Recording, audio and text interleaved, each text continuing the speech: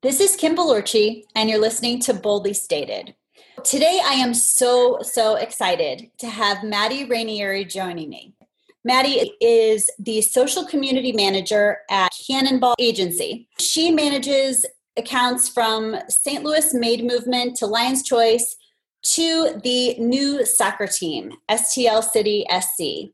So, Maddie, I am really excited to hear from you tonight. I know you're going to give us a lot of insight on what we should be believing based on what we're seeing on social media versus what we shouldn't, and how to tell the difference. Yay! I am so excited to be here. I feel like this is my hill to die on. I have so much to say about this entire topic. I could talk for days. Awesome. Well, I cannot wait to hear, because this is something, honestly, I struggle with. I've had this love-hate relationship with social media, definitely much more hate than love, because it feels like there's so much misinformation that gets just circulated constantly. And while I will sometimes take the time to look at sources, I feel like there isn't always time to do that. And I feel like a lot of people don't. And they just forward stuff on based on whether it came from someone they like or whether it's an opinion that they agree with. One of the biggest things that I notice when getting into social media is that we get ourselves really locked into a position frequently where you're just basically screaming into your own void. And you are constantly being hit by things that, are likely being shared by people that think the same way as you. They're being shared by news sources that are, the same political affiliation as you are. And you kind of work yourself into a corner where you're only seeing what you want to see, which, in essence is pretty much what social media is all about.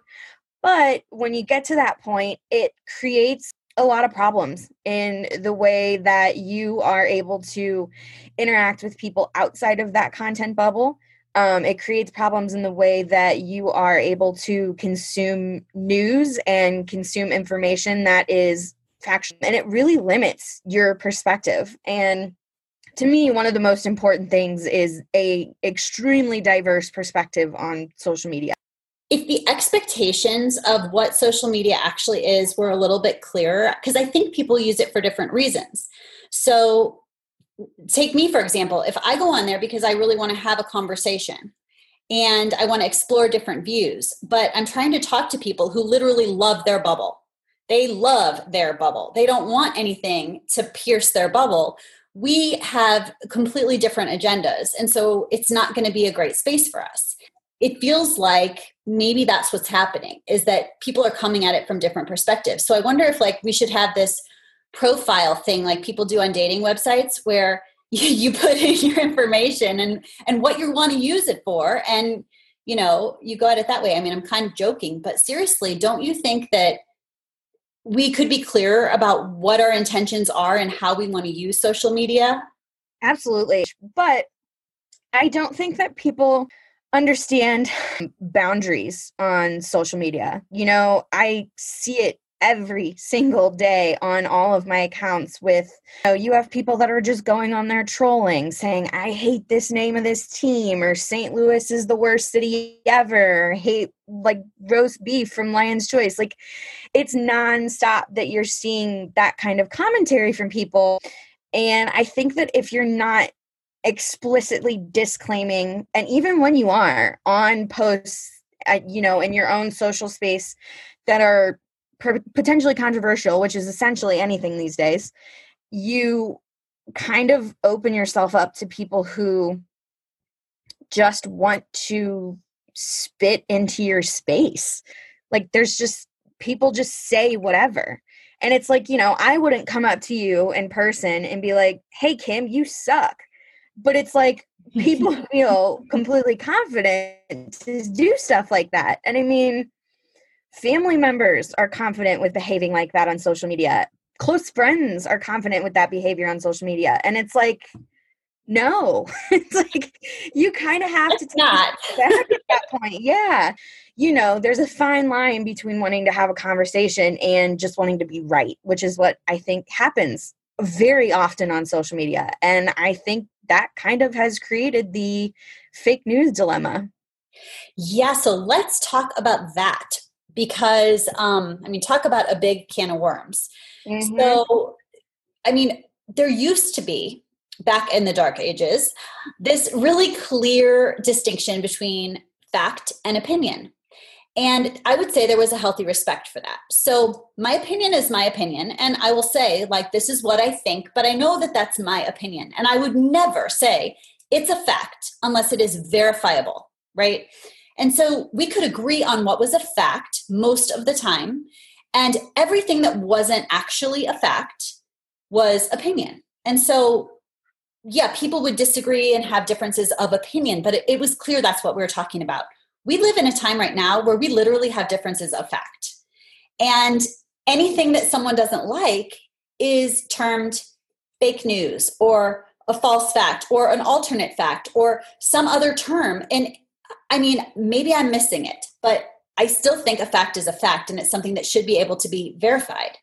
Either tell me what I'm missing or help me understand what the hell's going on. Fake news it's a huge topic to get into.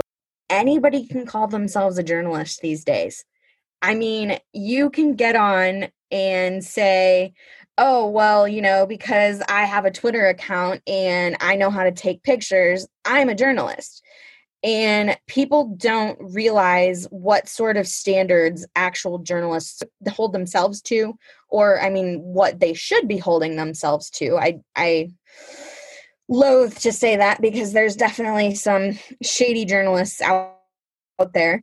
But when you're not able to look to traditionally reputable sources and you're finding all of this information that fits your narrative from another source, then why would you be trusting of the traditionally reputable sources? Like, it just kind of lends itself for those kind of things to be happening. One of the things, I hear you talking about is sort of the integrity of journalists. And, in every profession that there's always going to be people who lack integrity. I mean, I'm a lawyer and there are plenty of asshole lawyers, right? We have the same issue with doctors. We have the same issue with, you name it. There's always going to be a group of people who don't uphold the standard that we would like to believe we all should have. But currently, with the journalism in the United States, there are deliberate misrepresentations happening in pretty widely watched media. Mm-hmm. And as a journalism major, right, as somebody who takes this obligation really seriously, what do you have to say about that? I mean, do you think that journalists and the media have an obligation to tell the truth? Absolutely. I truthfully think it is appalling the way that some journalists behave. I mean, truthfully, like there's no other way for me to wrap my mind around that kind of behavior. But it's unfortunate, but the things that create clicks are what's going to continue boosting the ratings for that station. That's what's going to keep bringing in ad money for that station or that, publisher, whatever, what have you. And it's like, there's no incentive anymore to tell the truth beyond a commitment to wanting to tell the truth. And when there's no incentive, there's no reason for you to tell the truth. Like, you could put anything on the internet and it goes. And I think the things that are the most sensational are always the things that are going to get the most clicks and the most comments and the most likes and the most shares and views. And so if you're saying radical things on a broadcast network and you're getting 15 more people to tune in, hell, if you're even getting one more person to tune in because you're, saying something that appeals to their content bubble, I mean, you're winning already. And so, yeah, like I said, there's not really an incentive to tell the truth. So how do we know where the truth lies? When we're on social media and people are sharing articles and they're sharing posts and, people have that tendency to forward it on with a hell yes. How do we know? I would say a good rule in most articles is that they should have at least 3 different sources that are an expert or somebody that is in the situation. I would say also generally as a rule, if it seems hyper partisan, then it's probably something you shouldn't be consuming.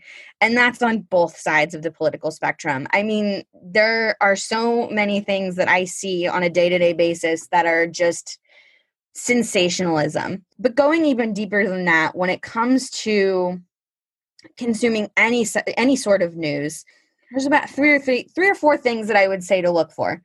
Look for the date when it was published, because a lot of times things get recirculated that are 3, 4, 5, 6, 7, 8, 10 years old. Things get recirculated all of the time that are not relevant anymore. And, maybe it might contain relevant information to that time, but if you're reading something that's more than 2 or 3 years old and you're not seeking out that information like on a niche topic, it's probably just something that got dragged back up again to create controversy. Second, I would always, always, always check the source that it's coming from. Most of the time, you can do a quick Google search on the source, which I know is sometimes too much. So there's actually a really helpful Google Chrome extension that I have installed on my laptop that's called Bias Finder.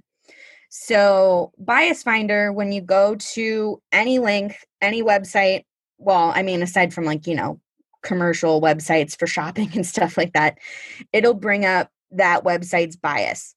And all of these websites that are on Bias Finder are being independently reviewed by people in that audience. Something like that makes it easier so that when you're just going through news and you're just looking for whatever, you can see right up there in a little corner what its bias is.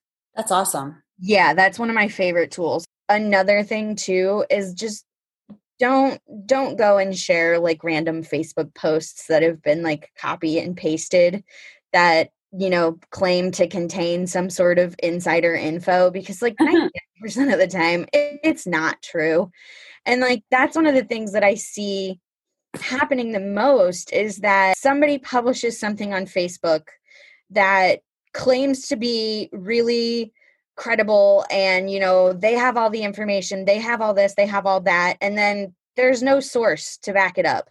The only time I would ever actually take a Facebook post and consider resharing it as something that might contain fact is if it has like 5 to 6 different sources listed at the bottom, truthfully. Because if it doesn't contain any sources, if it contains typically incendiary information and rhetoric, then I would say 9 times out of 10, it's just BS.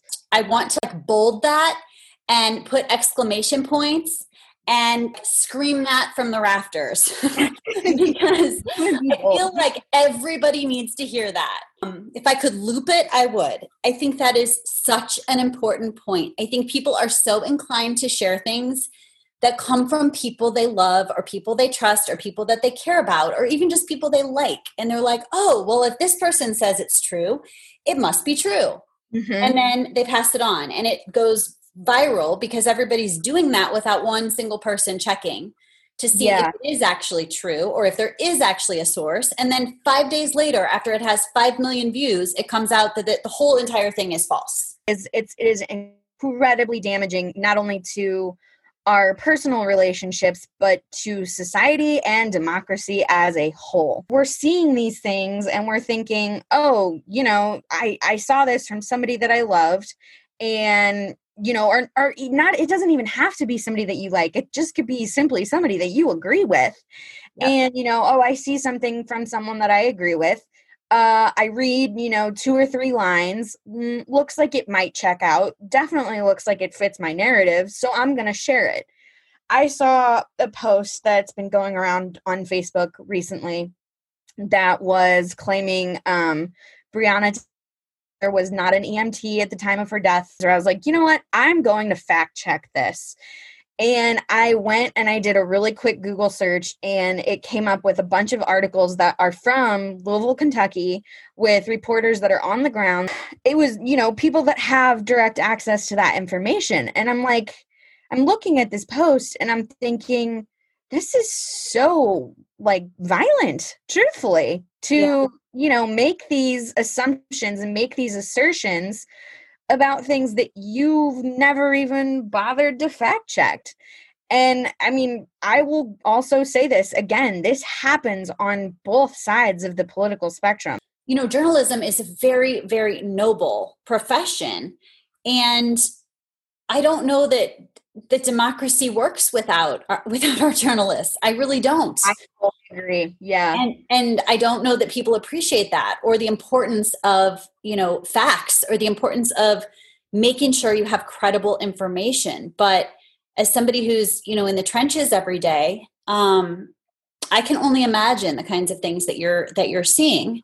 I will say that I do pride myself on being incredibly diligent when it comes to consuming information that I use to form my opinions. And it's exhausting to constantly be hit with, you know, people who just don't.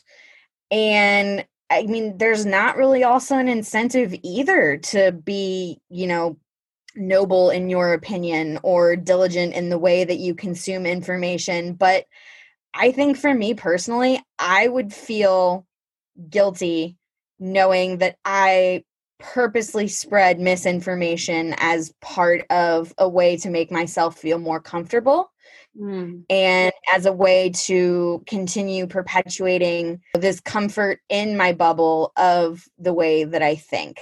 Well, you know what? I will tell you, your generation gives me so much hope, because my students understand how to find credible sources and how to check, and, you know, to look at the media chart and to see where the data comes from, and to pay attention to what is a credible source, what has bias, what doesn't, and to take the time to see where the information is coming from before it gets repeated or before it gets cited, you know, for something. I feel like people do develop this awareness and even a pride in knowing what they're talking about. And so I see that with you and with your peers, and that makes me so incredibly excited, because I don't think we can continue the way that we're going. And I'm grateful for people like you who have such a strong, powerful voice and just level-headed presence, and so freaking brave to say it like it is and to tell the truth and to stand up for what is right. And I hope that people will continue to follow your example